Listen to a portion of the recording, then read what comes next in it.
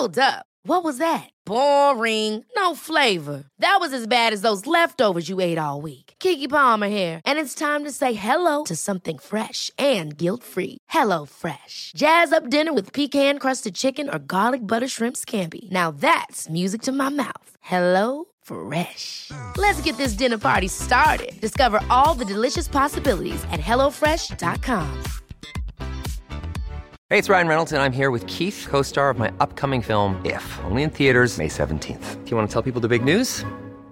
All right, I'll do it. Sign up now and you'll get unlimited for $15 a month and 6 months of Paramount Plus Essential Plan on us. MintMobile.com/switch. Upfront payment of $45 equivalent to $15 per month. Unlimited over 40 gigabytes per month. Face lower speeds. Videos at 480p. Active Mint customers by 531.24 get 6 months of Paramount Plus Essential Plan. Auto renews after 6 months. Offer ends May 31st, 2024. Separate Paramount Plus registration required. Terms and conditions apply if rated PG.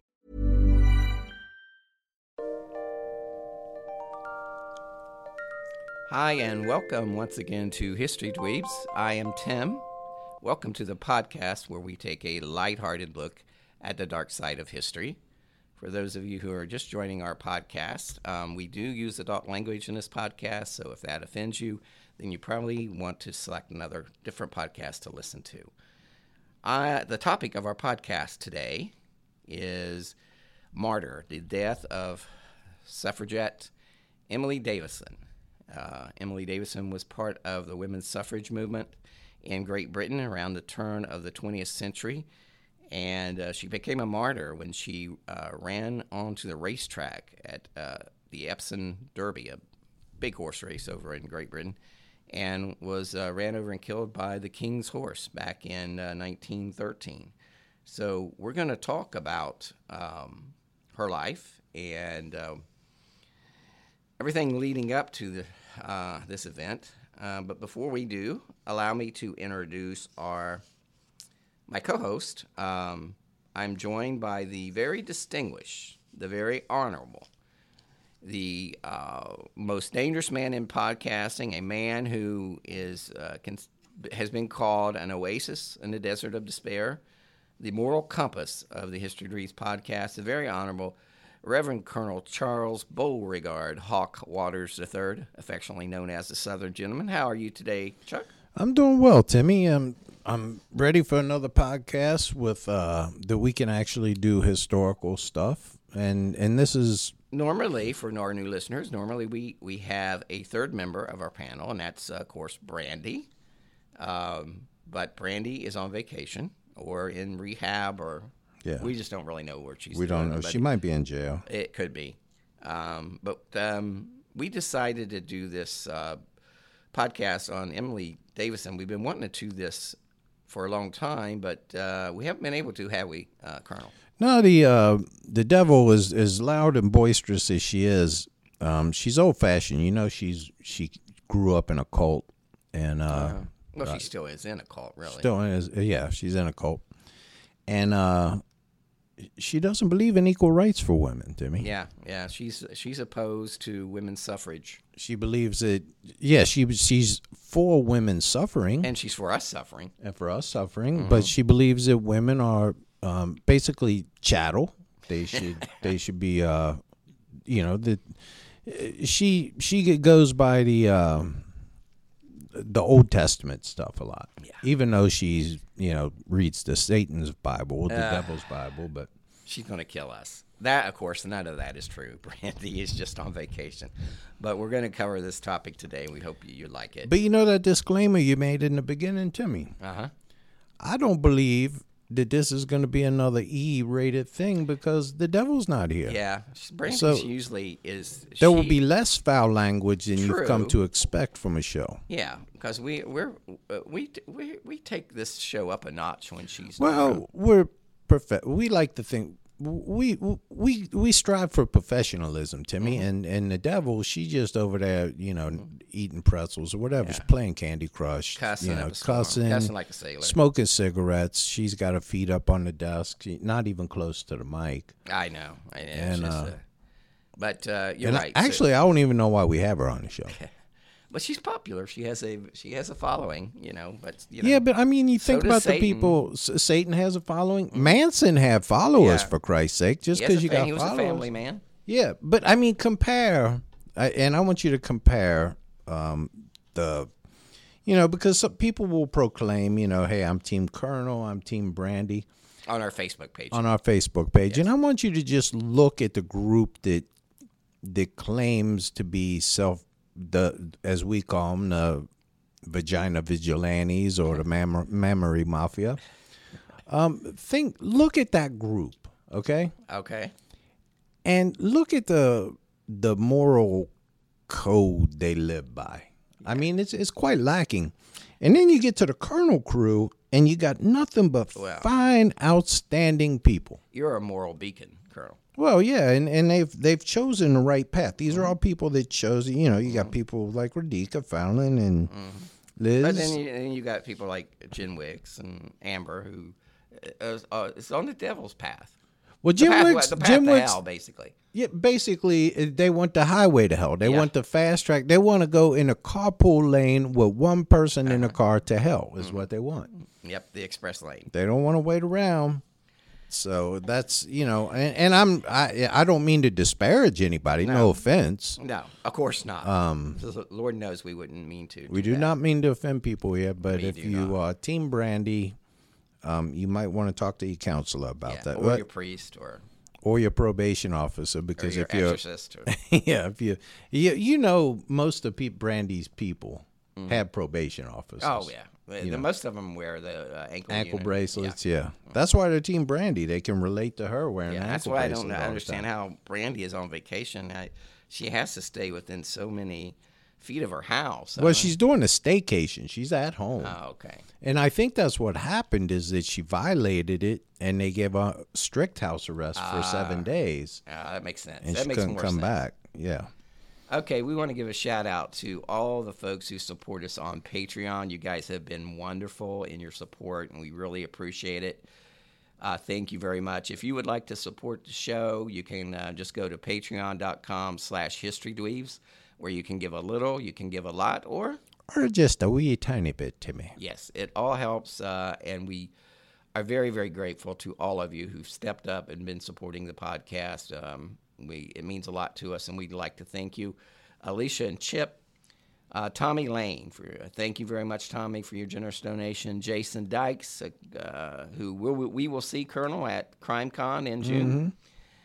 Bridget Clavey, who has a birthday today, and you're going to sing happy birthday to her a bit later on. Happy birthday to you, baby. Yeah, maybe later. Later. Brandy McBride, Maggie Glover, thank you, Maggie. Kate Richardson, Fiona Crifts, who, of course, is traveling in Vietnam right now. Fiona, safe travels. Hope you're having a blast. Our good friend Laura O'Reilly, who posted some of the coolest pictures of cats. She has a page called the Purr Lounge on Facebook. Oh, does she? Yes, and they're just adorable kittens that she posts pictures of, and they're adorable. Christine Bourgeois. Yes, thank you, Christine. Donna Curran, of course, our good friend Maja. Aaron, with an A. Kimberly Cameron. Elise, down there in Arkansas. Thank you, Elise.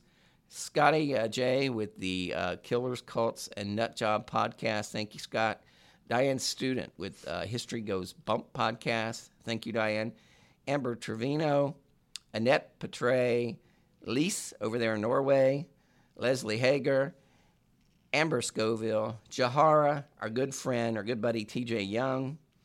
Dr. Jeff Chestnut and his lovely wife, Dawn, who we hope to see in the very near future. They'll be here in Cincinnati soon. We're hoping to get to see them. And Dawn, thank you very much for leaving us a very nice review on iTunes. You guys are the best. Andrew Happ. Yeah, I hope you're doing good, Andrew. We know you lost your mother, and we hope that you're getting along okay. And we're thinking about you. Cheryl, hope things are. Cheryl, thank you very much. Holly Woodward, who we are now calling Hollywood. Mm-hmm. Shirley Strapp, thank you, Shirley. Todd Long, of course, Lydia Fisher and her sister Mary Ruth. Thank you, ladies. Jennifer Rasnick. Our good friend Tyrone, Phyllis Munson, thank you, Phyllis, Sarah Morgan, Melissa Montoya, Brittany Martin, Of course, Joe Hopkins with the Now American History podcast. If you haven't listened to it, check it out. It's available on iTunes. That's Now American History. Mandy Swanson, Jennifer Siemens, and her son Hunter, as well as her mother Linda. Of course, our good friend Cindy Lou, Heather Poole, Charlie and Allie with the Insight podcast. Sure, you're probably familiar with the Insight podcast, but if you're not, need to check it out. It is excellent. Stacy, Christine Hauer, and Jeffrey the Wonder Cat, Cheryl Weldon, Daniel Bassett. Thank you very much, Daniel, for your kind and generous donation. Our good friend Karen Barnes from Cleveland, big Cleveland Indians fan. Thank you, Karen. They're going down this year, Timmy. Yeah, I think the Reds are going to take them down. They are going to take them down. You know, let's be kind to Karen because she supports the show. But, you know, maybe there'll be an Ohio World Series. Maybe that'll happen. We would still beat them. Karen Alden. Karen is been on our page, and now she is a new member of our Patreon group. Thank you very much, Karen, for supporting the podcast. Rebecca Omelette. Rebecca Omelette on the list now. Thank you, Rebecca. You're awesome. Thank you for becoming a Patreon member. Of course, our good friend Rachel Flynn. Oh, lovely Rachel. Yes. She's on Team Colonel. How about that? And last and least, Rudy the Wonder Dog. Rudy's had some complaints about the last couple podcasts. Well, you know. Rudy likes to have Brandy on the show. Does he? Yeah. So he misses Brandy. Rudy misses Brandy. He's like, you know, he's like, you know. Does he howl? Well, the thing is that he likes to know where Brandy is at all times. Well, I don't blame him there. And when she's not on the podcast, He's worried. He's worried. Yeah. Because Rudy's a protector. Because Brandy will kick a dog. Oh, she'll kick a puppy in a heartbeat. Mm-hmm. I mean, we remember that day we were walking in here, that litter of kittens that was Oh, there? yeah. And she was like, I don't know why somebody... She'll go out of her way. Yes. Yeah, she walked all the way across the parking lot, slapped the kitten in the head, walked all the way back. You know we're going to get in trouble for... not with just Brandy, but with all her followers. They're going to give us hell for this. You know, it's time to make a stand against the followers. They're immoral. They're not righteous people. But, you know, some of them are pretty nice. Yes. They're all very nice. They're all very nice. They're just but they can be misguided. vicious when they feel that Brandy is being attacked. But they can okay. be. That's okay. And Brandy is like, you know, Brandy is like the, Brandy's like a one of those panthers you see walking around. Yeah, she don't need a whole lot of protection. No, and me and you are just like, you know, little groundhogs walking around. And all of a sudden like people doves. are like, we're like doves. We are like doves to me. And people are like, oh, she's the victim. No, she's not the victim. She swoops in, grabs us around the throat, rips our throats out all the time. I mean, how many times has she ripped out my throat on this show, Timmy? Oh, almost every podcast. Damn near every podcast. It's lucky I got a voice You left. come almost every podcast. You leave your. I bloody. leave you. I have to put a tourniquet on. Yes. Yeah. So don't feel sorry for the devil. Don't have sympathy for the devil. No sympathy for the devil. All right. Well, Brandy will be back with us next week, so let's enjoy it while we can, Chuck. Yeah, we can do something that's again. We're doing another intellectual podcast, something. This might be a little intellectually moving. challenging compared to what we normally do. This is moving, and but it does include a gruesome suicide, which is, you know, that some of our listeners, you know, they like that dark stuff. This ain't gonna fly with Dottie because only one person died. Yeah, but no, I actually told her what the story was today, so she's interested in hearing. Okay. It. So, okay. Because you know Dottie like a lot of blood. Yeah, she likes a lot of bloodshed. She likes when there's a lot of victims. So anyway, the topic is the name of the podcast is Martyr: The Death of Suffragette Emily Davison. And by the way, if I call her Emily Dickerson, please kick me or something, because it's bound to happen. I think there's a new movie out on Emily Dickerson, so I'm going to try not to make that mistake. But Emily Davison, Colonel, the right to vote is something that we all take for granted. I know you don't take it for granted, but a lot of people do. It's a sacred right, Timmy. Yes. It's a sacred thing. It's especially a sacred right for women because it took them years of struggle, not only in the United States, but in our focus of our story is women's suffrage in the United Kingdom. It took them years of struggle to get the right to vote, Colonel. They had to risk prison or even worse to gain that right. There's a lot of sacrifices made by women like Emily Davison, who we're going to talk about. In the Victorian era, Colonel, women were seen, by at least the middle class at least, as property of their husbands. I know you would never support such a notion. No, I believe that women are strong, intelligent, equal, if not better than us. If not better. I just actually said something in a PM to Nicola Reed that once you understand that men are stupid and they don't act in their self-interest, then you can deal with them easier. Because, we are pretty stupid. We are pretty stupid. If it weren't for Renee, I'd be homeless. I'd be a hobo, wandering the streets. We're not only stupid, but we're ugly. Men, I'm talking about. Talking about men. So when women, they're just, they're intelligent and they're soft and they have. They're just better. They're just better people. They are better people than us. Yeah. The exception, of course, being Brandy. Yes. Yeah. She's very. She has a man mentality or something. So, anyway, I want to apologize if I sound funny. I have think about this. Sinus infection. This is funny to me. Think about our last election. Mm-hmm. Who decided our president? Yes. Women. It was women. Yes. That decided it. Yes. So, I mean, they play a vital role. Went from not even being able to vote. Now, I'm still not sure they should be able to own property. Well, yeah. You can't take something too far. You're only kidding. We're only kidding. All right. So anyway, it was a struggle, not only in the United States, but in Great Britain, where our story takes place. Women were seen as basically the property of their husband. They were there to clean the home, put food on the table, and to raise the children. Now, of course, they also worked outside the home in often terrible conditions, along with their children. Women's rights were extremely limited, losing ownership of their wages. If they worked, the rights to their wages went to their husbands. They had no right, as you mentioned, Colonel, of physical property. And often, if they got divorced, they would lose everything, including the custody of their children. When a Victorian man and woman got married, the rights of the woman was legally given over to her spouse. Under the law, married couples became one entity, and the husband would represent that entity, placing him in control of all the property, all the earnings, all the money, and as we mentioned, the children. That just seems like a bad idea. Yeah, guys should not have that responsibility. No, I walked past Mrs. Colonel the other night. She was sitting down at the computer in the office at the house, and I said, "What are you doing?" She said, "I'm just paying some bills." She was online. Mm-hmm. Timmy, one time I had a phone.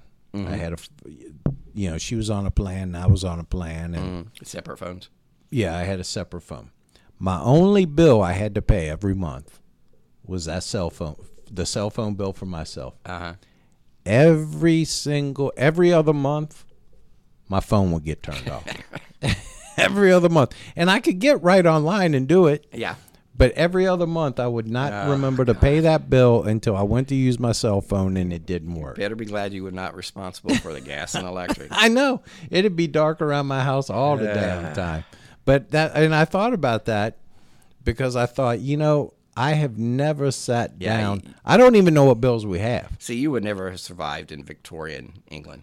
No. If you were responsible. No. I would have been, that's why I'd been all for women's rights. Yeah. I'd been like, let them have the money, let them figure out what to do with it. Exactly.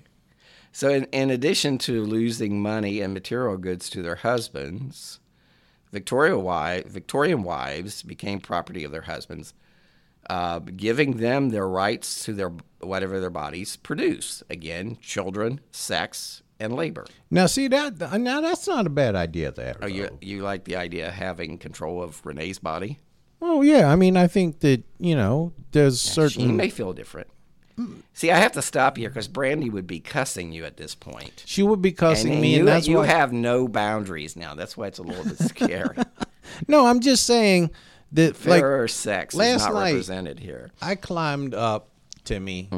I climbed up a ladder 15 times cleaning out the gutters. Okay. Now, she sits at a computer and pays the bills. Right. But she ain't risking life and limb. I'm risking life and limb. I mean, I could have fallen off the ladder. Yeah, but look at it this way. If she got up there and took that risk and she fell off, that would be a greater loss. Well, sure, it'd be a greater loss, but Yeah. and I think that's why she has me do it. Of course. But so I think that there should be payment in kind I see. because men. I mean, let's just admit Well, it. maybe you should have lived in Victoria. Men do the physical stuff around the house. I mean, the hard, physical, dangerous work for the most part. I don't think that's true. And well, in my head it is. Oh. And You unclog in Colonel unclog World, the sink or something? unclog the sink. I do. That is you know, dangerous. if something's wrong with electrical stuff, I fix the I don't even turn the things off. What the hell, that breakers. You just jump right into I it. just jump right into it Yeah. with the wires hot. But anyway, I think that with that, it should give me certain rights to her physical possessions. And by physical possessions, I mean, her boobs. Yes. Well, you would have been happy then living in the Victorian England because marriage took away the women's rights. And basically, she had no right to deny sexual intercourse with her husband. He had complete ownership of her body. And I'm looking at the downside of that, Timmy. I know. Where's I the know. downside? If the couple divorced, custody of the children as well as all the property rights were bestowed upon the man. Oh, hell no. If we got divorced, those 3 kids are going with Renee. Well, I see, ain't you not wouldn't like taking- that. So you got to taking take the those good with 3 the bad. idiots with me. In fact, many women, divorced women, were not even permitted to see their children again. So it kind of sucked. Damn, it was harsh back then. Although not legally sanctioned, Colonel, you're gonna like this. It was permitted by custom for wife selling, quote unquote, wife selling to take place to end a marital relationship. Since a man's wife at the time was his property, by custom, this is not by law, like you said, by custom, he could sell her like chattel. So they would have these, these wives' auctions where they would take, if a guy and a woman decide that they were going to get divorced or he decides he no longer wanted her to be his wife, he could actually sell her, just like he was selling livestock or something. Well, much like you would sell a car that starts to get a lot of miles on it and is breaking down, Timmy. Dude, You know what I mean? Yeah, you better be careful. No, I'm just saying, I would never compare a woman to a broken down car. I think you should not, yes. But sometimes you look and you see, oh, this one my car's starting to have transmission trouble. It's just better to get rid of this one and invest in a new one, a newer, shinier, more reliable model. I understand That's what what you're I'm saying. The man would parade his wife around by her arm or waist and sell her to the highest bidder. That practice actually continued into the 20th century, so it's not that long ago. So wife selling. Now, I heard of wife swapping, but I ain't never. No, this is selling. It's not swapping.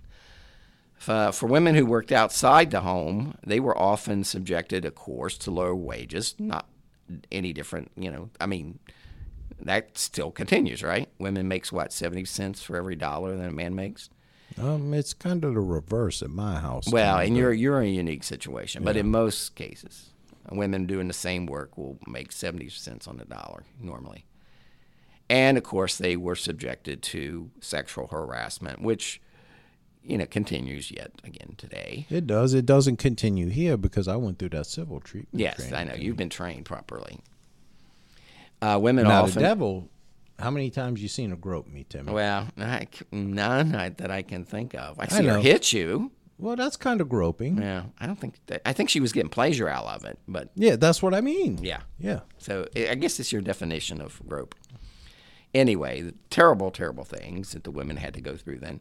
They often worked in dangerous and unhealthy conditions, 10 to 14 hours a day.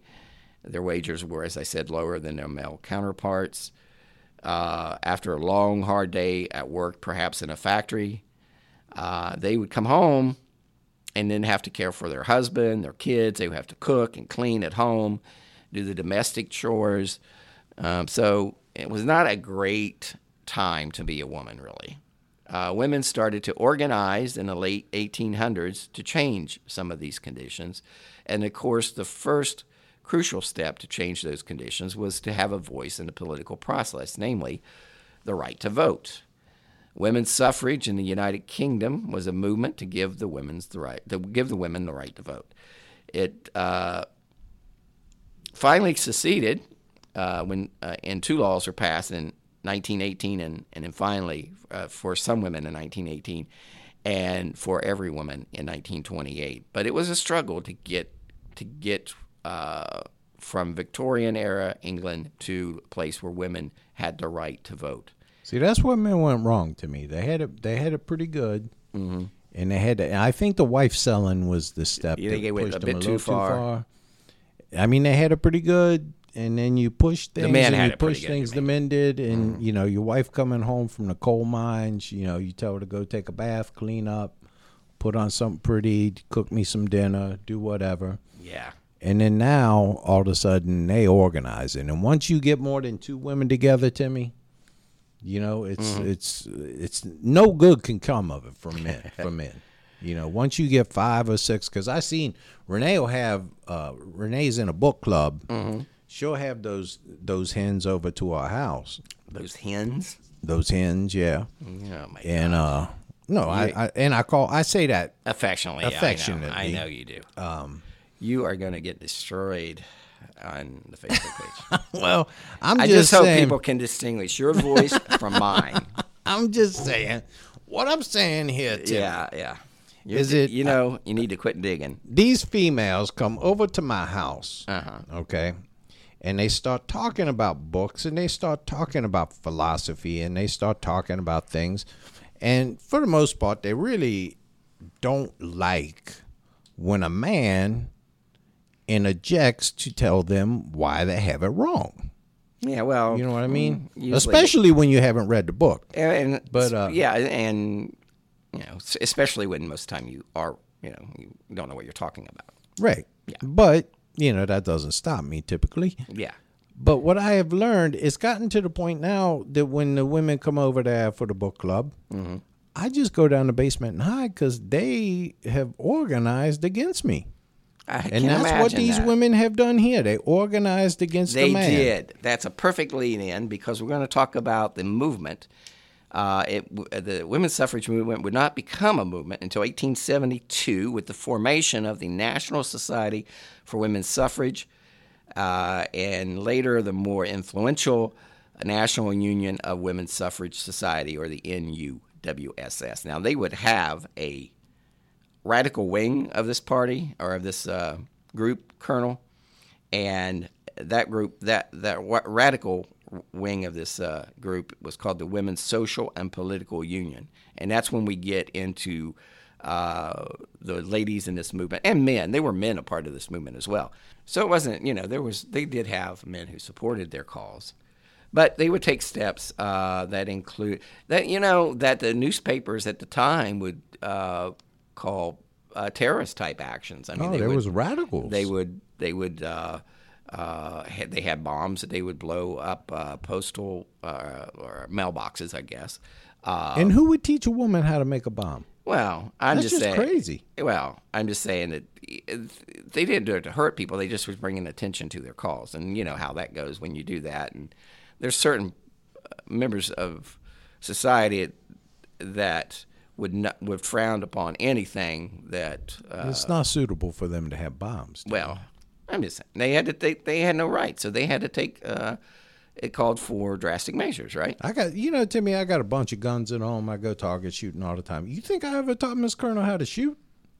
No, no. Somebody who was ever thinking about teaching women how to make bombs, they should have thought of that. Yes. So anyway, As well as in England, women's suffrage movements existed in Wales and other part of the UK. They gained a momentum in other parts of the United Kingdom. And, of course, there was a movement here in the United States. Some of the states in the turn of the century, women could vote. Other states, they would not get that right until well after the First World War. But anyway, progress was slow, and the all-male British Parliament was reluctant to give the women the right to vote. That led to the suffragettes taking more extreme measures for their cause. They become more militant, and as I mentioned, they formed this Women's Social and Political Union, the WSPU, which was led by Emmeline Pankhurst and her daughters, Christabel and Sylvia, who were very well-known suffragettes who led that movement to help women gain this very basic right to vote. They became the Booba Bombers. The Booba Bombers, yeah, exactly. The government, for its part, did all it could to curtail the activities of the WSPU. It spied on the women and on the group. It encouraged the ladies' employers to fire them. It tried to not only fire the women who belonged to the WSPU, but to fire their husbands as well. The police would harass them. They would grope them. They would beat them when they held rallies. They would imprison them. And it wasn't until the women took the extreme step of going on hunger strikes that the government backed off a little bit. The government was very afraid of having a woman, part of the movement, die in their custody because they thought it would. Yeah, that would make them a martyr. Yes, and they were very scared of that. So they would do these force feedings, and the force feeding was very brutal. It's they will hold the women down, put a long tube, insert it in either their throat or their nostrils, and force feed them. And it was pretty brutal business. And they didn't have blenders back then, Timmy. No, so it wasn't no slushy. They were shoving salami sandwiches down in those tubes. Exactly. Stuff. Yeah. So blood pudding. They was putting that kind of stuff in there. Still, the movement remained mostly peaceful until 1910.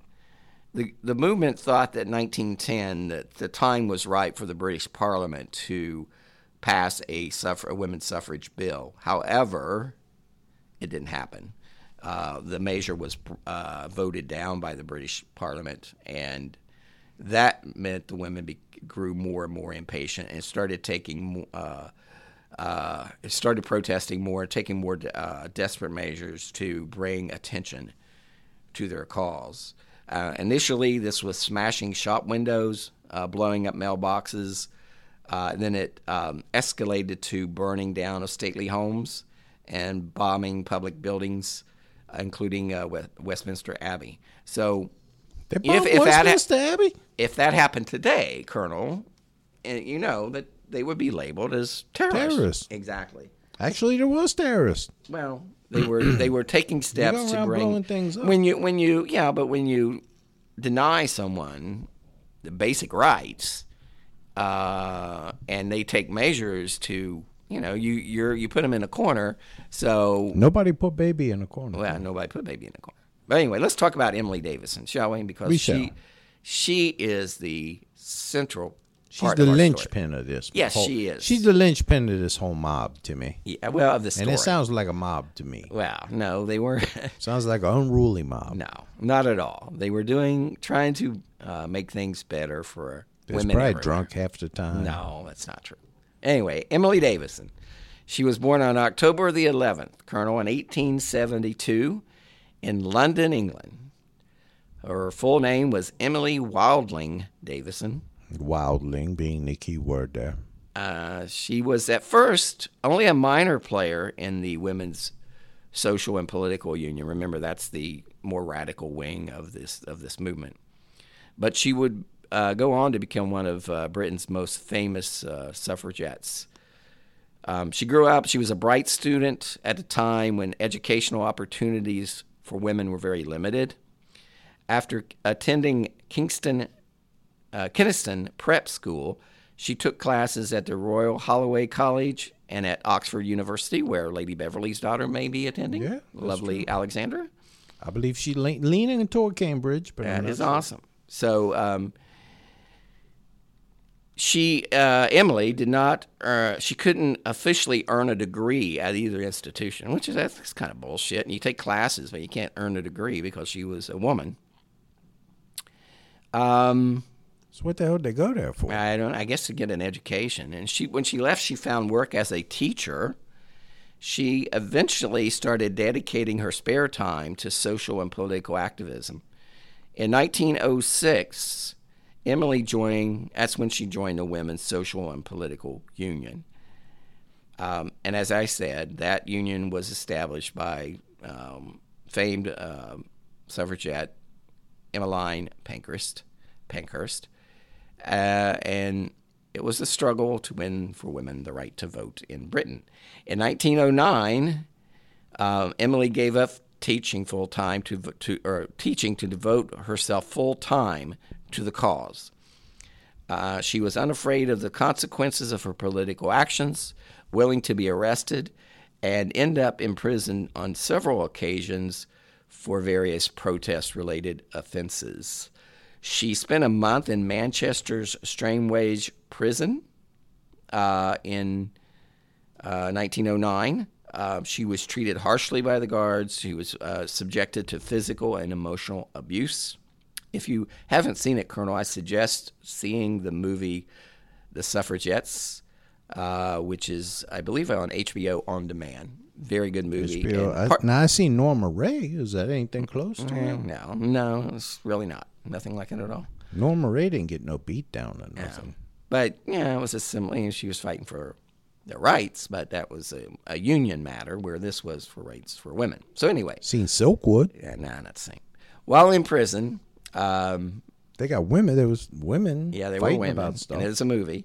While in prison, Emily went on a hunger strike that resulted in her being force-fed and physical abuse. It came out later that the government would let them go after they were on a hunger strike for a period of time because, like I said, they didn't want a martyr, right? So they eventually would release them, but they may keep them a long period of time till they get to the point where they're near death. And you'd have these force feedings that took place that were just brutal. That's a rough way to get early release. Yeah, exactly.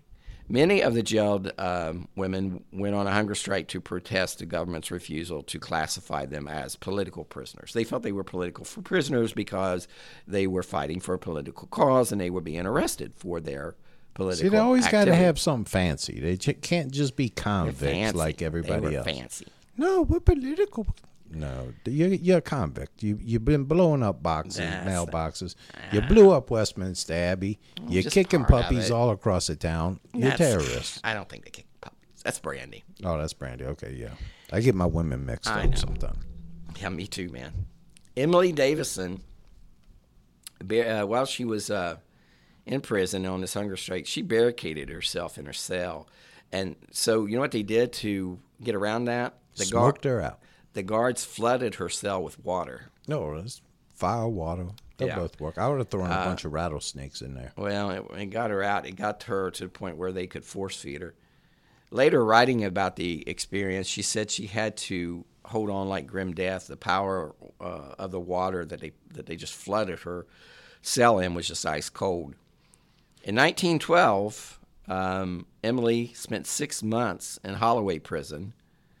Again, all the women there were treated brutally, and hunger strikes and forced feedings became routine. And in total, Emily was in prison 19 times. I mean, you got someone's dedicated if they go to jail 19 times. 19 times, yeah. And she was force-fed. I wonder if she had tattoos. I don't know. Prison tattoos. I don't know. She was force-fed 42 times during her incarceration. So, there comes a point where I think she must have liked it. I don't think she did. Force feeding included being held down while a tube is put in your mouth or down your throat or in your nostrils, and milk, tea, and other foods were forced down the tube. it's kind of akin to really waterboarding because the prisoner had it was like he was drowning. They had a hard time breathing, and they would be gasping for air during this time. So it was a very brutal practice. And this is back in the time when it was perfectly legal for husbands to beat their wives. Yes. As long as they used a rod not thicker than your thumb, Timmy. That's where the rule of thumb comes from. The rule of thumb, yeah. So the policy of force feeding was not put in place for humanitarian reasons, as we said. The government feared the most was that one of these women would die in custody, and it would give their cause a martyr. So Emily Davison thought that she could end the abuse of her fellow suffragettes by jumping off a prison balcony and killing herself, which she attempted to do. She thought that in her mind that if there was someone would die, and someone being her in this case, it would save the lives of many others. That action just showed how far she was willing to go for the cause. Okay? She survived that action. Okay?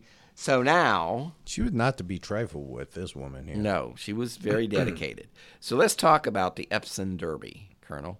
Okay. The Epsom Derby is a major sporting event in Great Britain. It would be akin to... I don't even think there's anything here as big as a sporting event here. It'd be like if you combined the Kentucky Derby, the Belmont, and the other one all into one. Kind of like, I guess, would be closest would be the Kentucky Derby. Mm-hmm. The Epsom Derby, though, is held the first Saturday of every June. It's been around since 1780, Colonel. It's actually more like our Super Bowl, Timmy. It really is, and it's a chance for where everyday working people can really go to the Derby and rub elbows with the elite. Even the royal family attends the Derby, is known to attend the Derby. It's a big event, right? So, of course, it gets a lot of media coverage. And if you're looking to bring some attention to your cause, nothing would work better than to bring that attention at some major event like the Epsom Derby. So on June 4th... See, if they would have all showed up topless, that would have been scandalous back then, too. It would have been. Probably be scandalous even today. I think they just passed a law that women can walk around topless in the United States. Oh, in the U.S., yes. Well, that's a good thing. I'm wholeheartedly behind women having equal rights on that. You are for equal right. I am for equality. When it comes to boobs. When it comes to boobs, yeah. Boob equality, I am all for it. On June 4th, 1913, the Epsom Derby was to be held. It was one of the biggest sporting and social events of the year. It was covered by all the newspapers, and at the time, it was covered by newsreels. Right? They had had cameras at the events, movie cameras at the race, and they would film the race. Now, this was after the Hindenburg, so they didn't have the Goodyear blimps. This was before the Hindenburg. Before the Hindenburg. Before that, yeah. They didn't have the Goodyear blimps up there. Not yet. So, and they call it the Derby in England. We call it Derby. Those people talk funny over there. Well, actually, I think they pronounce it right, and we pronounce it wrong. No. But anyway, it was the Derby Stakes. It's a very popular event. It's a race of 3-year-old thoroughbreds, colts, and fillies. The Derby dates back to 1780 and is held annually the first Saturday of every June. Thousands of people attend. In 1913, that included King George V. And not only did he attend the event, him and the royal family, his horse, Anmer, I think I'm saying it right, A-N-M-E-R, Anmer, was running in the Derby. See how I say the Derby? See how I'm adjusting the Derby. You're turning Brit on me. I am. I bet. Lady Beverly understood me when I said that. Oh, yeah. Yeah. She's probably, we're on the same wavelength now. I apologize if I sound funny. I've got a sinus infection that's killing me. Anyway, the King's horse, Anmar, was in the Derby, And his rider was a famous jockey at the time named Herbert Jones. Now, it was unclear it still kind of is unclear what Emily Davison's plan was on that warm summer day when she attended the Derby. Like thousands of other people, it seems clear that her intent was to advance the cause of women's suffrage, because with her to the Derby, she brought 2 suffragette flags. They had little flags, and they had their own collars. And, I'm sure they did, yeah. She brought those with her to the event. While the race was underway, Colonel, and this is all, by the way, if you go to our Facebook page, History Dweebs, the podcast, this is all on film. Remember how the Christine Chubbuck suicide was on film? This was on film from 1913, and you can actually see this taking place. But anyway, I still think the Chubbuck one poster was a fake. Oh, the one that came out. That. Yeah. But it was it did air. I mean, it was caught on film. Yeah, it was originally caught on film, but they had one copy and they locked it up, and I don't believe that. Yeah, that the one that was out recently. You mean? Yeah. But this one, this incident that we're going to talk about now, was caught on film, and it was actually in the movie theaters. Of course, back in the day, they would show newsreels in movie theaters. It was out in the movie theaters by the end of the day. So they got by this the end thing. of the day? Yeah, the end of the June I like 4th, the voices they did on those. Yeah. Yeah. And in England today. Yeah. They always had those squeaky little voices. I like newsreels. It's kind of cool. Anyway, all dramatic and stuff. Anyway, while the race was underway and the horses passed a stretch of track where she was located, Emily Davison ducked under the railing and jumped right out in front of the horses. How much do you think a racehorse weighs, Carl? A racehorse, I would guess, weighs probably close to 1,500 pounds. Okay.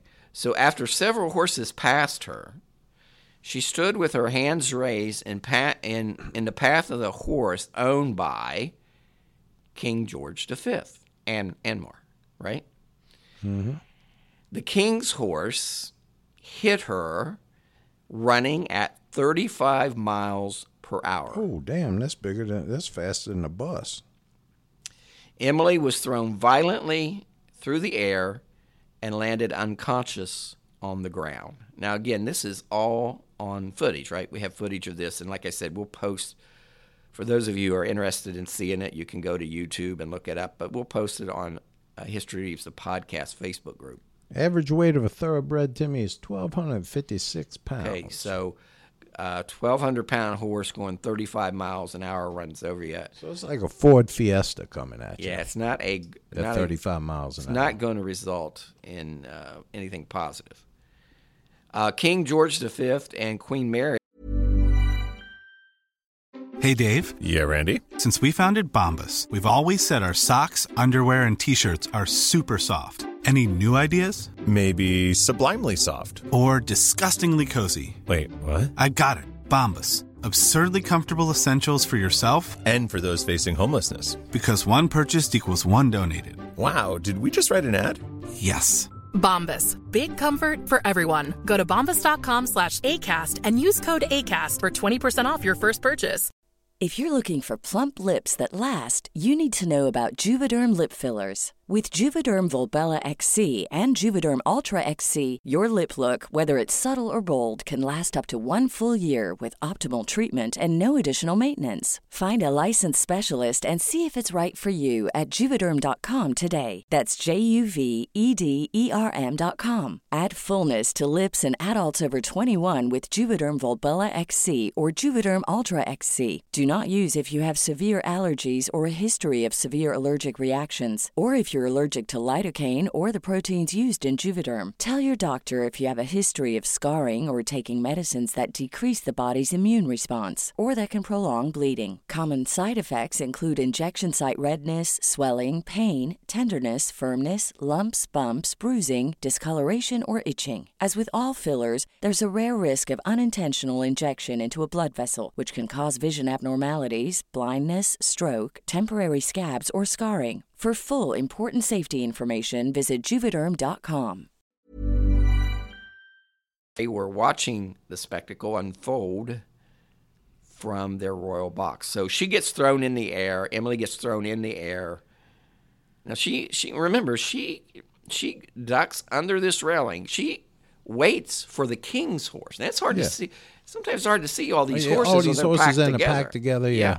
But she waits until the king's horse approaches her, and then she jumps out in front of it. So she's hit by the horse. She's thrown in the air. Meanwhile, movie cameras are recording the events for newsreels. You know, people who had money on that horse was pissed. Probably so. The horse tumbles on its side, unseats its jockey. Remember Herbert Jones, the well-regarded jockey, Herbert Jones. And then the horse jumped back up. It was riderless at this point, and runs away. The rider. So at this point, Emily Davison is on the ground unconscious. The jockey, Herbert Jones, is on the ground hurt. The horse is knocked over, but it gets back up and runs away. Okay. Nearby, the woman, Emily Davison, lies on the turf. And she looks more like, if you see in the footage, she looks just like a heap of rags. She just just, crumpled there on the racetrack.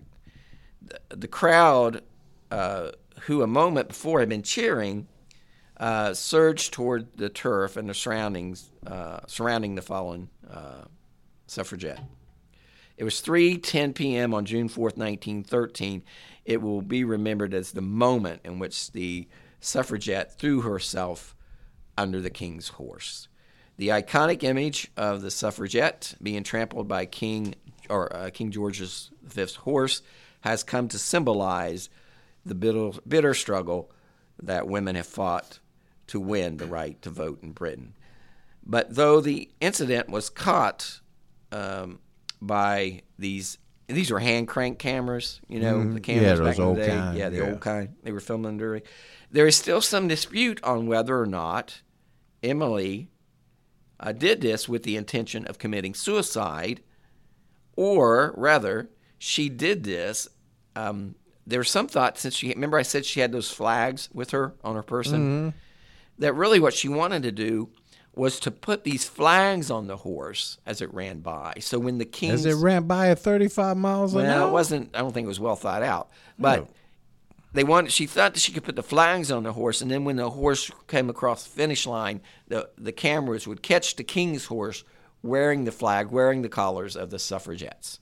So that's the theory, okay? That's one theory. I believe she had not discussed this plan with any of her cohorts. That is one theory. The other theory is, of course, she sacrificed herself. She meant to commit suicide. I'm going to go with the sacrifice because this woman been in prison like 34 times by now. Yeah, 19 times, but yes. So she learned. She got to be smart enough to know. She went to university. Now you see how I did the English thing there? Oh, I did see it. Went to university, and she got to know. Well, you can't just attach it to a 35-mile-an-hour horse. Well, she was unconscious.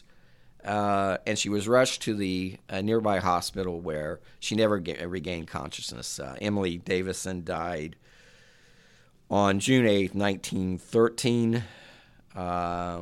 She was just 40 years old at the time.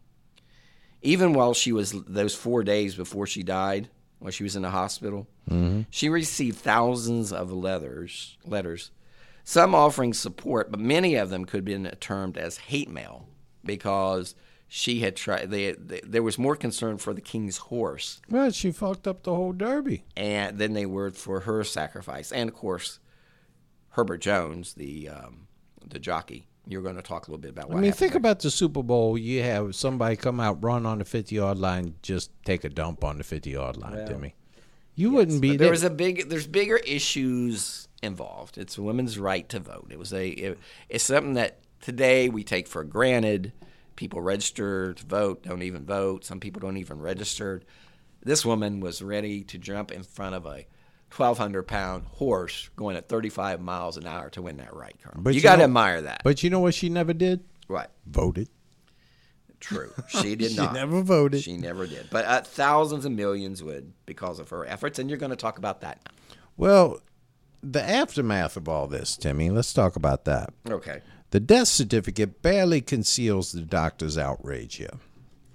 He says cause of death was fracture of the base of the skull caused by being accidentally knocked down by a horse through willfully rushing onto the race course at Epsom Downs during the progress of a race. Yeah, so basically he was taking shots at her even in the autopsy. She had it coming, is what That's what said. he's saying, basically. Yeah. Right.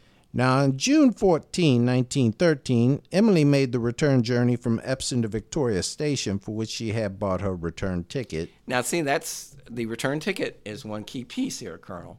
That's true, because the return ticket... Had she intended to commit she would have bought suicide, a one-way. Yes. However, I've also heard that because that event was such a special event, and there were so many people traveling, that there's some belief that they only sold two-way tickets. Well, she did get to use that second ticket on it for a return home. It was just in an oak casket, Timmy. Yeah, it was not good. It was not good. Not good at all. 4 black horses pulled the funeral carriage. 6 suffragettes, including Sylvia Pankhurst, marched alongside. The procession included 50 hunger strikers who, could barely walk because they was weak, because they was, Yeah. food I mean, deprived. basically what this did was to give them a martyr. They had a martyr now. Some of these women was on release because of ill health, and hundreds of women's ex-prisoners marched along with them. Now, at St. George's Church, Bloomsbury, an estimated 6,000 women took part in the service. Now, how you like to get 6,000 angry women together, Timmy? Yeah. I would not want to be around that. It was a powerful show of support. Yeah, it was damn right scary, I would think. More than 50,000 people turned out on the streets just to watch the funeral pass by. The coffin was taken to King's Cross Station and then put into a goods van for its final journey to Morpeth in Northumberland. Colonel, you're just getting all this terminology down. I mean, I think you really could live in the UK. I think I got a little bit of Brit in me. Yeah, I think you do too. But I think you would probably, if you would be more of an aristocrat over there. Well, I'd have to be. I mean, I believe the Queen would knight me as soon as I got over there. Probably. Now how she might swing that sword hard enough to take my ear off or something. Well, she's getting up there. She is getting. I wonder if does she still knight the people? I'm sure she does. She has to. I think she's the only one that can. She got those shaky hands. I wouldn't want a sword up next to my head. I think it just barely touch you. So I think you're okay. They're supposed to just barely touch. Don't worry about it right yet. Yeah, well, cross that bridge when you get there. I think I'm going to wait till they get a new queen to get knighted. Yeah, cross that bridge when you get there. Now, huge crowds turned out the next day in Morpeth as Emily was buried in the family grave.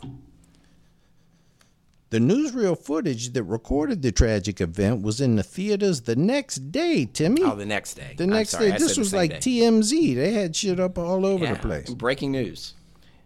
But the archive footage of her protest does not answer the nagging question, did she mean to commit suicide at the Derby? Her protest was the latest in the series of militant outrages that appalled polite Edwardian society. Now, see, you would have been a part of the polite society. I mean, and this is where we get into the contradictory terms. Mm-hmm. They call it a polite society, but men can hit their wives with sticks and nothing happens to them. That don't seem polite to me. Men can sell their wives. Yeah. That don't seem polite to me. Yeah, that's not cool. No, I mean, if I guess if you're a guy getting a really good deal on a wife, it seems cool to you. But I don't know about that. I don't think you should be buying people, Colonel. That's something we my whole condemn here point. at the podcast. That does not seem polite, does it? No, we condemn that here at the podcast. We condemn selling people. We take on the most. We take a stand on some of the most controversial issues of the day. And we believe selling people. We are anti-selling people. Yes, Timmy. we're anti-slavery. Yeah, in all forms. When you think about it, that's basically what it was. Absolutely, because these women had no rights. Nope. So once the guy bought you, the only thing he had to fill out the paperwork for the title. I'm telling you what, if I was a woman, I'd never be getting married back then. I think I'd say a spinster. The thing that women always control, though, Timmy, is you could be a man and force yourself on your wife. That's not a cool thing. That's not a cool thing at all. Nope. But, they control really if you're going to be sexually active. Well, they control that. They didn't have any rights. Well, they didn't have any rights, but I mean if they're not going to be a willing participant. Well, they might not most put people, in a good effort or something, if that's what you mean. But they under the law, of course, they didn't have any rights. Yeah, but I mean, women are smart. They are. And they're very smart. Even if they have no rights and no legal rights, they can still figure out a way to make you miserable. You know that. We really should have had Brandy in on this podcast. We should have, because she is a prime example. No, I think we're going to get in trouble. Make you miserable. Or you're going to get in trouble. Why, I am not saying anything derogatory about women. I love women. They're wonderful. They're smart, I love women that smell good. They're soft. They're squishy. Continue, Colonel. Okay. Now, at the inquest into Emily's death, the coroner seemed to speak for the nation when he said, "It is exceedingly sad that an uneducated lady should sacrifice her life in such a way." That was a shot. Yeah. Parliament and the press were united in their conviction that Emily had crossed the line. This was no longer justified protest, Timmy, but wicked madness. Wicked madness. The pricks? I don't know. Maybe she was a little wicked. No, She'd been in prison a lot. Let's see when I'm standing. I don't believe that prison had rehabilitated her, Timmy. I think she stuck to her beliefs. The Morning Post reported the incident under the headline, "Sensational Derby Suffragist Mad Act." Yeah, so they're making her out to be So they're just making her out to be a nutbag. Yes. The sensation was not the sensation was not the injuries to Emily. It was the fact that a 100-to-1 outsider, Abby Orr, had won the race. That was the sensation. Focus, was the winner, long shot. So when they said sensational derby, they meant the 100-to-1 person. Yeah, the long shot won the race. If you bet on the 100-to-1, this woman your hero, because the King's horse could have come back. Yeah, I don't think the King's horse was favored to win. He must have been way back there. Because if she waited for other horses to pass him by. Now, the paper was also concerned about the King's jockey, Herbert Jones, who'd been thrown by the Amnar, the King. I do feel a little bad about this guy. I mean, he was just a tiny little guy. Yeah, and well, you get to it. Continue. Well, he had no bones broken. 2 days later, they checked him out. He had no bones broken. 2 days later, while recuperating in his home, Jones received a telegram from Buckingham Palace, where the Queen lives, Timmy. Yes, she does, and the King at that point. It had been sent by a palace flunky on behalf of Queen Alexandra, the Queen Mother. Queen Alexandra, it says, was very sorry indeed to hear of your sad accident caused through the abominable conduct of a brutal lunatic woman. Now, see, that's something we deal with every day here. The abominable conduct of a brutal lunatic woman. That's not true. No, we're just the devil. I'm just talking about I know who you're talking about. Come on, her conduct is always abominable. All right. So not a lot of sympathy for Emily. No, even the Queen badmouth. Right. Even the Queen throwing shade on the girl, Timmy. Yeah, exactly. So I telegraphed now by Her Majesty's command to inquire how are you getting along and to express Her Majesty's sincere hope that you may soon be all right. Yeah, that's the jockey. They were concerned about the jockey and the horse, but not Emily, who was fighting for her life in the hospital. Yeah. Now, the story of Emily's death and little of her life unfolded at the inquest, which is held in a cramped police court in Epsom on June 10th, 1913. Police Sergeant Frank Bunn gave an eyewitness account. He had been on duty some 15 or 20 yards near the winning post. Several horses had passed him when a woman, supposed Emily Davison, ran out from under the fence, held up her hands in front of the King's horse, whereby she was knocked down and rendered unconscious. The horse had pitched over onto its head and stopped on the course. It received some slight cuts to the face and body, but not on its feet or legs. In his notes, Bunn listed the items that had been found on Emily. 2 suffragette flags, identifiable by their green, white, and purple stripes. That don't seem like a good color combination to me. Yeah. Folded up and pinned to the back of a jacket on the inside.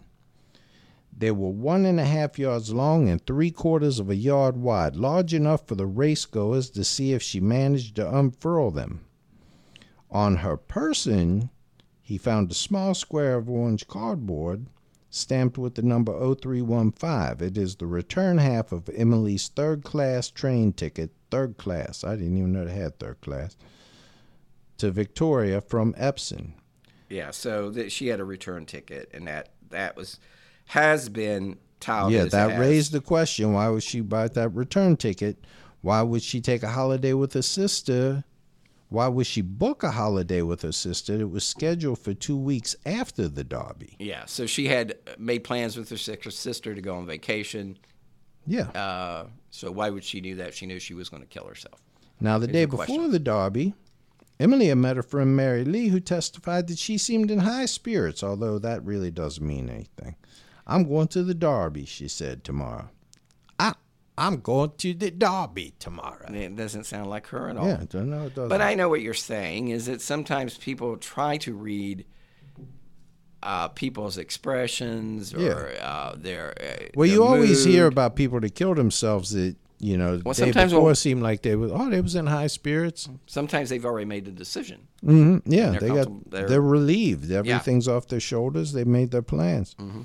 So she meets her friend Mary Lee and she says, I'm going to the Derby. And she says, what are you going to do?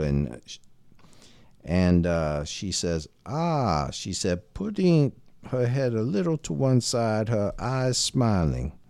Look in the evening paper and you will see something. So she certainly had intentions of at least doing something to bring attention to their cause. Whether or not she meant to kill herself, that's the question, I guess, at this point.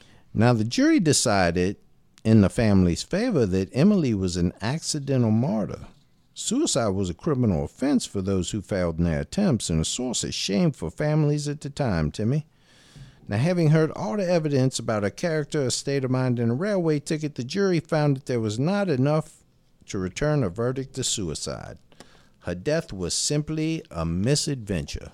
Misadventure. We've had a number of those in our lives, Timmy. Yes, we have. Now, at the inquest, Police Constable Edie, who was standing on the opposite side of the track to Sergeant Bunn, was asked by the coroner whether it would have been possible for Emily to pick out any particular horse. He said, I do not think it would be possible, the way they were bunched together. Now, this corroborated Bunn's evidence. The horses came along in a heap, not strung out at all. It was a close race, and between the first horse and the last horse, there was only a distance of a few yards. But on this point, they were both quite wrong. As Emily waited for the Derby to start at 3 p.m., she had marked her card for the preceding races and studied the form.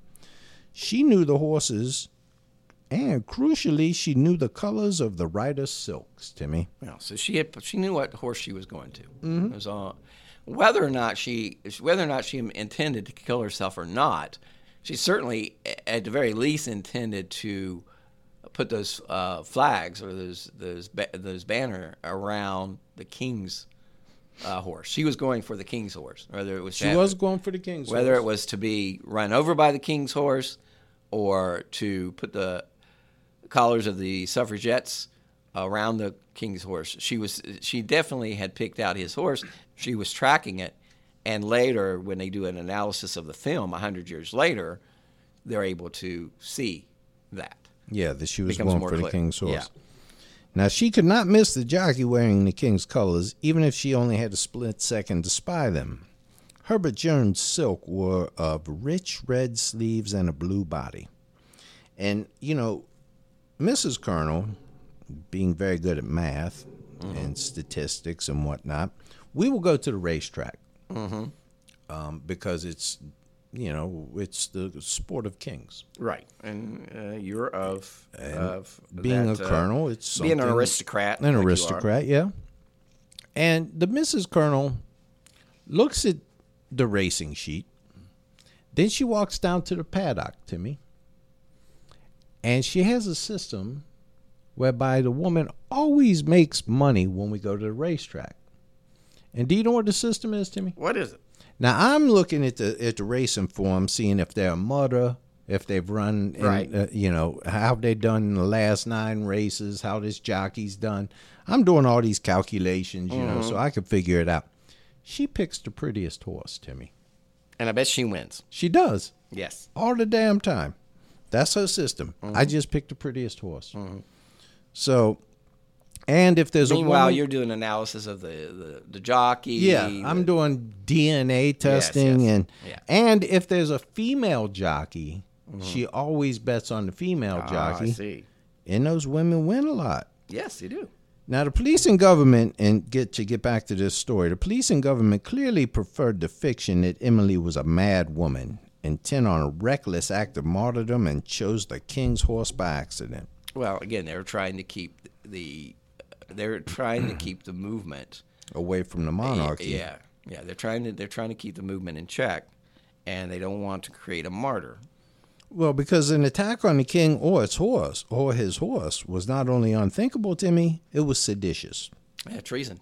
And seditious, that's a good word that we would not have been able to use had the devil been Yeah, here. that's true. I will agree with you on that. Now, had the coroner called for the Pathé film to be shown at the inquest, he would have tended to agree with accounts that she could not have identified the king's horse in the split second before she was hit. However, if the jury had the benefit of modern technology, they may have had a different view, Timmy. If they had HD TV back then. Right. In an enhanced version of the 1930 Derby film, far from being in a heap, the horses are strung out as they round Tottenham Corner into the final straight. Emily can be seen running through a gap in the horses. Now that takes some stones right there. Yeah, it does. Then she stands quite calmly well away from the rails. She lets not one, Timmy, not 2, but 3 horses fly past her.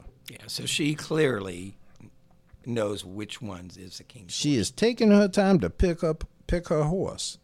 Amna is near the back of the field. As the horse thunders towards her, Timmy, she steps firmly towards it and puts up her hands. I don't know what she thought was going to happen. If she Yeah. thought she was just going to put the collars around the horse, she thought the horse was going to stop on the dime. Yeah, it's like a train. Yeah. If you're on the train tracks, a train will stop for your car, but it will stop a mile after it hits your car. Yeah, exactly. I mean, So- you have to give it some leadway. So half a ton of thoroughbred racehorse at full gallop smashes into her body. She is sent tumbling, her neck and head hitting the ground with each turn, Timmy. The inquest never found a reason for her action except as a mindless protest. But if she was not trying to kill herself under this horse's hooves, what was she trying to do? In addition to the 2 concealed flags, she also carried a scarf in the suffragettes' colors, which was wrapped around her waist. Perhaps she intended to tie that scarf around the bridle so that the king's horse will be carrying suffragette colors across the finish line. Yeah, because Suffragette colors. remember, they couldn't get any relief in Parliament. Yeah. So now, they look to the She royal invoked families for support. She basically invoked the nuclear option, Timmy. She did. This would have been a very public petition to the king as he sat in the royal enclosure by the winning post had she succeeded. See, I still don't think, had she succeeded, I don't think it would have went over well either way. I think she would have been in trouble. Yeah, I do too. Now, unfortunately, women's suffrage would take a back seat to a larger world when World War I broke out in 1914. Yeah, the following year. Now, women's right to vote in the United States became law on August 26, 1920, when the 19th Amendment to the Constitution was finally ratified. Which you and I support, totally support. I was not alive then, Timmy, Right. but I would have been out on the street marching with women. I know you would. Women should be able to vote. One year we had a primary, and it was a presidential primary, and Renee and I was voting for different people. So I said, why don't we just stay home? Let's just not cancel vote at each all. other out. And she said she did not trust me to do that. Well, she's probably smart. Yeah, she's not a trusting woman. Yeah, sure. But finally, the 19th Amendment to the Constitution was finally ratified.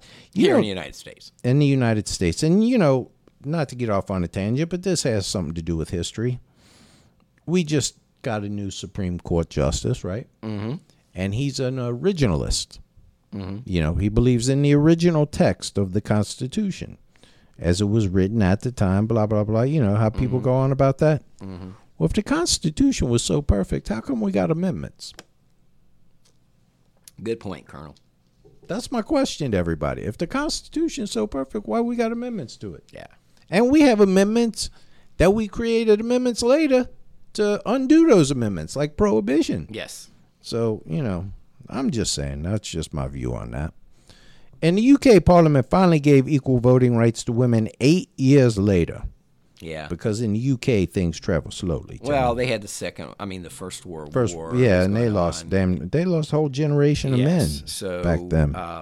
But due in large part for the contributions that women made and sacrifices that women made during the First World War, it was kind of incumbent upon the government and after the war to give them equal rights. They could have, because they worked in the factories real hard for that. Well, and and there weren't that many men around. If you wanted people to vote in the defense industry, they worked in on the front lines as nurses, and half the men were dead. Yeah, so they lost a generation of men. Now today, the right for which Emily Wilding Davidson gave her life is taken for granted. Thousands of visitors walk past a glass case as they make their way to the public gallery of the House of Commons, perhaps little understanding its significance. It contains a faded, fragile silk scarf with green, white, and purple stripes stained with mud, Timmy. It is a scarf she was wearing when she fell under the King's horse. Now, the King's horse survived the collision, as did jockey Herbert Jones. Though, Herbert did suffer significant injuries from the event, including a mild concussion. Yeah, it sounds like he had post-traumatic stress as well. Yeah, he would go on to race another 9 years, retiring from racing in 1923. Despite resuming his career, he was haunted by the event for the rest of his life. In 1929, 15 years after her death, the death of Emily Davidson, Herbert Jones laid a wreath at the funeral of Emmeline Pankhurst in honor of her and Emily Davidson.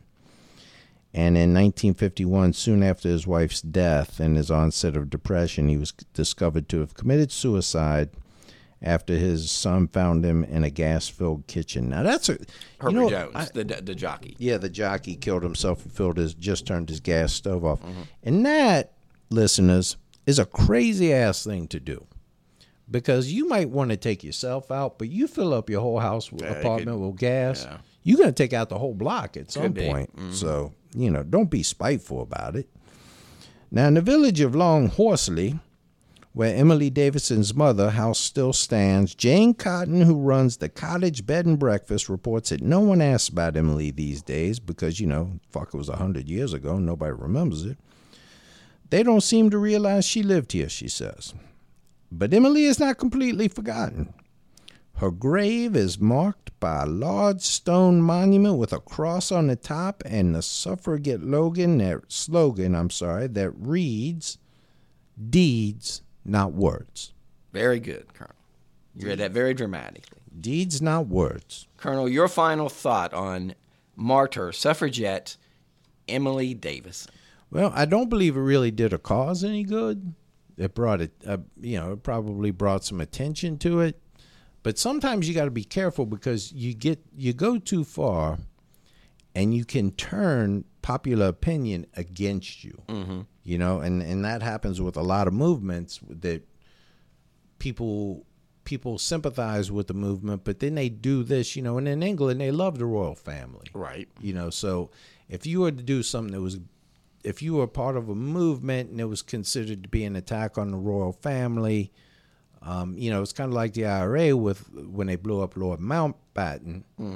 That was just going a damn step too far. Yeah, but if her intent was not to hurt the horse, not to hurt the horse, but I think it brought a lot of bad PR to him, and I think it probably did him more harm than good, but. Well, maybe not, because you know what? Eventually, the men's was going to make up their mind when they made up their mind. It was a train that was going to roll over them eventually. But she showed. I think she showed great courage. Great courage, and people how far that the ladies were willing to go for their basic right to vote. Absolutely, so, I think she was very inspiring story, Colonel. Yes. All right, you have some shout-outs, Colonel. You know what, Timmy? We're going to have to figure out a system for the shout-outs. Okay. Because we've got so many, and I'm leaving people off. And I think we're giving shout-outs to people that perhaps maybe no longer listen to the show. It's people that we haven't heard from on our Facebook page in such a long time. So we're going to come up with a better system for the shout-outs. We'll still keep the Patreon shout-outs, and we'll still do something in terms of shout-outs at the end of the show. But we're probably gonna have a roll call on the page for folks who want to be included in the shout-outs, and not include people that we haven't heard from for some of them for months, really. So, but if you're active on the page and on our Facebook page and our Facebook group, we'll include you. We're not going to exclude you. But there's some folks that we just haven't heard from in a long time, and quite frankly, we don't know if they're still listening or not, right? No, we do not know if they're listening or not, and as of now, we've got 270 on my So give us some of the shout outs, and then we'll work on that to make it. Well, you know what? We got a new listener, Timmy. Okay. That we just did one 2 days ago, so I think I covered most of the new listeners. But we have picked up one. But wait a minute, before you start, let's do your little rendition of "Happy Birthday" for Bridget. Oh, now I don't. Does Bridget want the Bee Gees version? She want the Colonel version? Just give her the Marilyn Monroe version. Okay, make it sexy. let me give you the Colonel Marilyn version here, Bridget. Happy birthday. Make her all tingly. Happy birthday to you, girl. Happy birthday to Bridget, baby. I don't know what you're Happy birthday, lovely Bridget Clavey. Happy birthday, girl, to you. Happy birthday, Bridget. Okay, now happy birthday, Bridget. I hope that got you all tingly there. Yeah, probably made me a little bit tingly. Probably made her nauseous, but continue, I don't girl. know. I felt a little movement there when I was singing it. But all right, shout-outs. Shout-outs. We got a new listener, Timmy. Okay. She jumped right in and posted a selfie in that thread yesterday. You're talking about on the History Dweebs, the podcast. History Dweebs, the podcast page. Facebook group. Please join us if you haven't already. We have had some epic threads going on. We really have. And her name is Annie Harris. Okay. Annie. Beautiful, beautiful woman. All right. So I want to give her a shout out. And we support her right to vote. We support your right to vote. We do not think that you should be sold. No. We're progressive like that. We are very progressive. Yeah. Continue, Colonel. Fiona Crisp. Lovely Fiona Crisp. Crisp. In the Republic of Vietnam, as we speak. Let's see. We got, Tasha. Tasha. And I don't know if I've seen a picture, but you know what? You only need to see one picture of Tasha and you fall in love. Beautiful young lady. Fall in love. Yes. And Miss Ophelia. Her mother. Jeff Girdley, of course. Missy Dean Horton. Yes. Britt and Chris. Celine. Teresa Slavin. Tommy Boomershine. And, of course, Shonda and Larry. Yes. All of the Trowbridges. Phyllis Munson. Aaron Wentz. Donna Curran. Brian and Lisa Lawton. Olivia Meyer. And Katja. Just beautiful Katja. The lovely Katja. Birthday girl Bridget Clavey. Byron Snellings. Denny Mack. Gina Spillane. Sydney and Michael. Donna Hellman. Let's see. Laura O'Reilly, of course. John Cunningham. Dave Lampier. Dave, yes. Dave's a funny guy. Maggie Glover. Jeff Appel. Christine, we got her already. Christine Bourgeois. Katie Moorhead. Mary Ray. Andy Volley. Cheryl Moose Q. Vicky Ann Wallace. Steve Miller. Nick and Molly. Nick and Molly. Man, Molly's just a beautiful woman. Very beautiful young I'm woman. friends with her on Facebook, and she Nicholas posts. Starr, She very makes funny this. She makes this jewelry. Mm-hmm.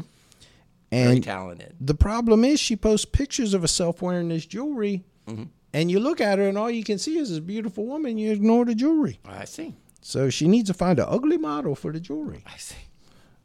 Natasha, Maybe you could model. Maybe I could. Yeah, maybe I could volunteer. My fat ass neck, you probably couldn't get one of those necklaces around it. Neil Eagleton, Tracy Busby, Allie Nett. Allie had a great little shot up there with a black lipstick. Christine Howard, Robin Sanchez, Carleen Madsen, Aaron Fowler, Rebecca Montale. Allie with that goth look. I love that goth look. Yeah. Rebecca, who I got into big trouble with my niece yesterday. Why? Rebecca Montale said I liked Colonel singing, and I put underneath there, "You are my favorite." Oh yeah.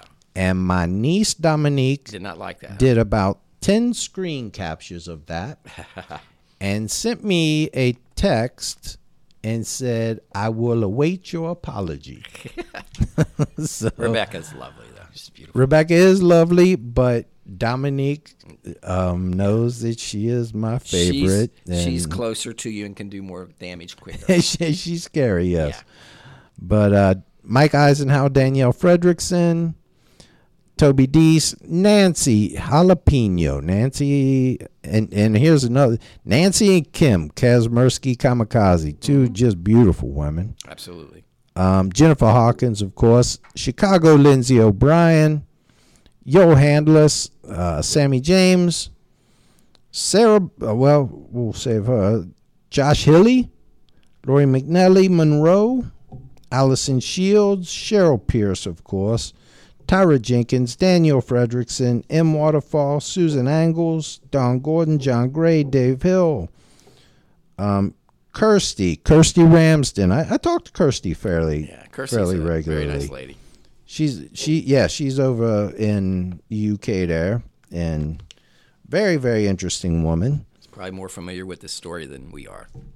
She probably knows more about most things than we do, but that's not saying a lot. No, it's not. But Kirsty, hello to you. Sarah Morgan, of course. Erica Clements, one of my favorites. Becky Omelette, we've already covered.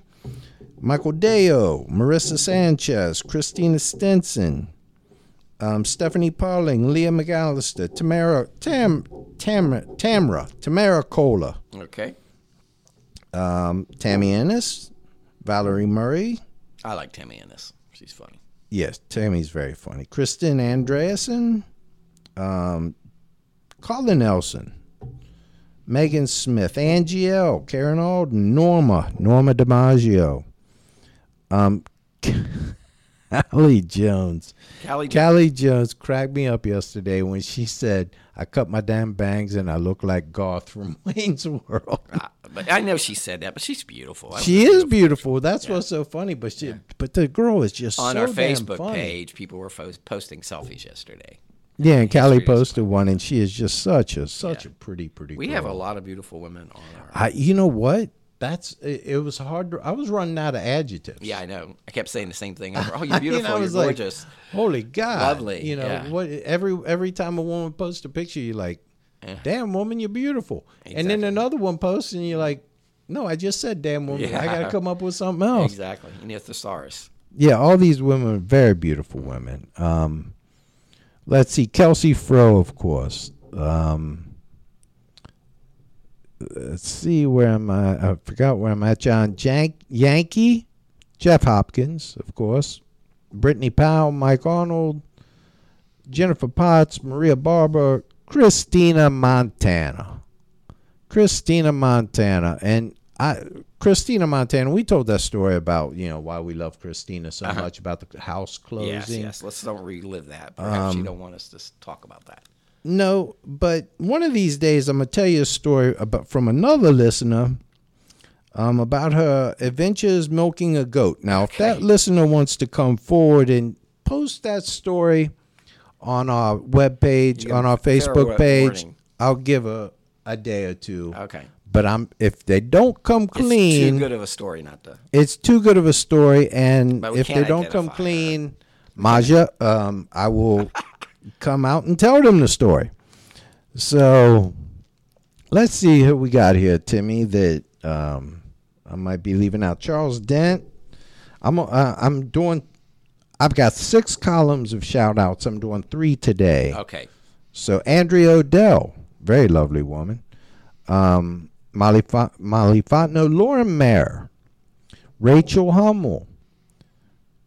Let's see, Danielle from Between Us Girls. Danielle Jones. Yes. Danielle Jones. She's going to be on podcast. We listen to the podcast. They're going to interview Danielle, and I submitted questions because I could not get onto the thing to submit questions. Well, you just submit it to Jeremy on podcast we listen to Facebook group. You know, Danielle submitted some highly questionable content. Questions. Yeah. When I was interviewed, so I'm getting even. So I've got some questions for her that too. Interview comes out. Yes. So let's see. We got Paula Kimes, Virginia Massey, Maria Ortez, Brianna Stewart, Susan Capitano, Hannah Groskoff. Let's see where I'm at. Timmy, MJ Howard, of course, Rosanna Fitton. I think she's on her way from to They Turkey. Walk Among Us. Yeah, she's not going to They listen Walk to Among this. Us podcast, but Stacy Flynn, Sarah Morgan, Justin, of course, Justin Brodeur. very funny guy. Kim Stroop, Kristen Whiting. Let me see, make sure I've got my whole 3 columns, and Okay. like I said, if I missed you, you'll be on the next Be one. on the next list, and we'll work something out so that we are focused on the folks who are still listening and who are active on our Facebook group page. So yeah, this is where I pull most of this stuff from. Yeah. And if I did not get you, let us know. let us know. If you have been skipped consistently week after week, let me know. Linda Middleton, like she said something, Yeah. I didn't realize I had missed her. Yeah. So who in the hell told me on the page the other day I missed them?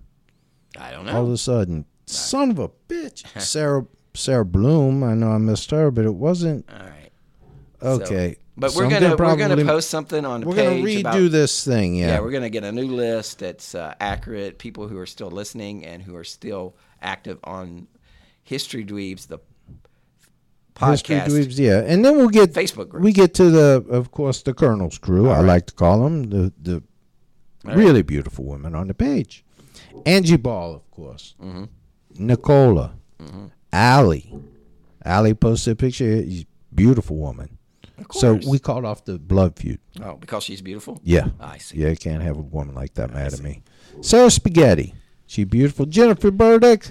Karen Barnes, who's a lovely, lovely redhead. Janet Fitzgerald, a lovely, lovely redhead. Karen Barnes is beautiful. Well, Janet is too. Well, sure. But speaking of beautiful, our lovely Irish lass, Frances Doughton. Mm-hmm. And you cannot, if you look up the dictionary, if you look up beautiful in the dictionary, you know who you're going to see right there next to it, Timmy? Who? Jessica Williams. Yes, Jessica from There's Chicago. going to be 2 pictures. Tasha and Jessica, and they're going to be right there. Very beautiful women. Shannon. Of course, Shannon. Amanda Bocciaball. Tiffany Bell, she's a lovely lady. From Michigan. Monica, beautiful woman. Angela Cobes. Radica, of course. The lovely Radica. Fallon, little Fallon, the mascot of, and you've seen a bunch of pictures of her. Isn't she just one of the prettiest Fallon girls you ever is going seen? to be our next listener of the week. Is she? Yeah, we're going to do that when Brandy Good. gets back. We're going to start And listening. she's also the mascot of Team Colonel. Liz Keating, how you doing, Liz? Jen Wicks, who's, although the devil herself, on Team Colonel. Jennifer Siemens. Rachel Marie Flynn, lovely redhead. Beautiful Rachel. Donna Hellman. Jamie Tarantino. Jen Wicks, of course. Said And Jim Wicks already. Amber Croup, did I get her? Yeah. And Maja. Trouble goes in pairs. Amber and Jen. It does travel in pairs. Maja. Yes. Maja. Lovely Maja. From Poland. I do talk to Maja quite a bit. She's a lovely lady. She's a very intelligent woman, very, very smart. And so Milks goats, I hear. Huh? She milks goats, I hear. She does milk goats. Right. Now, Maja, I told you that would be a future topic. I told you it would be confidential. And as everybody knows who talks to me, you never keep your word. I do not keep my word. So it is not confidential. Yes, so, but we're not going to tell the story until we get her permission. It's a very funny story. No, we're going to give her a day to confess and see if she types it because it's very funny. Okay. So that's all I have. I think the woman here was, we already talked about her. I thought it was a good podcast. It was relaxing to me. I feel zen-like. Do you? I don't feel like... And you're doing your part for the equal rights. I do my part every day for equal rights, Timmy. I go out and let my wife make more money than me. That's nice of you. Yeah, to balance You let her pay all the bills? I let her pay all the bills in the house. Mm-hmm. I let her do all the cooking. Make all the important decisions. Yeah. I just stay out of the way at my house, Timmy. That's a good plan. So, people can find us, Colonel, on Facebook. We have 2 pages, History Dweebs, where we post a lot of history-related stuff. But where we have our most fun is on our Facebook group page. It's History Dweebs, the podcast Facebook group. Join us. All the people that we mention here, they're part of that group, and we have a lot of fun. Don't you think so, Colonel? Oh, it's you make a lot of friends on yes, there. You really do. So join us. Facebook, the podcast. History Dweebs, the podcast Facebook group. You can also find us on Twitter. You can follow History Dweebs at History Dweebs 1, or you can follow the Colonel at Hawk Waters, and you can find us on iTunes. If you do, please leave us a review. We want to thank Don Chestnut for leaving us a very, very, very nice review. We really appreciate it. If you leave us a nice review, we'll give you a shout out on our next podcast. Thank you all for joining us, and we'll see you all next time on History Dweebs. Good day. Bye, everyone.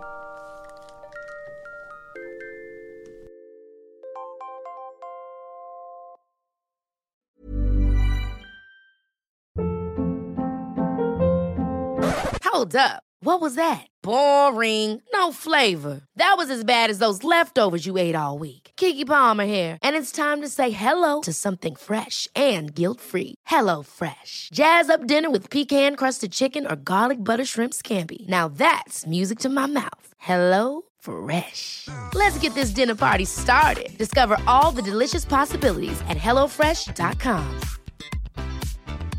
Planning for your next trip? Elevate your travel style with Quince. Quince has all the jet-setting essentials you'll want for your next getaway, like European linen, premium luggage options, buttery soft Italian leather bags, and so much more. And is all priced at 50 to 80% less than similar brands. Plus, Quince only works with factories that use safe and ethical manufacturing practices. Pack your bags with high-quality essentials you'll be wearing for vacations to come with Quince. Go to quince.com/pack for free shipping and 365-day returns.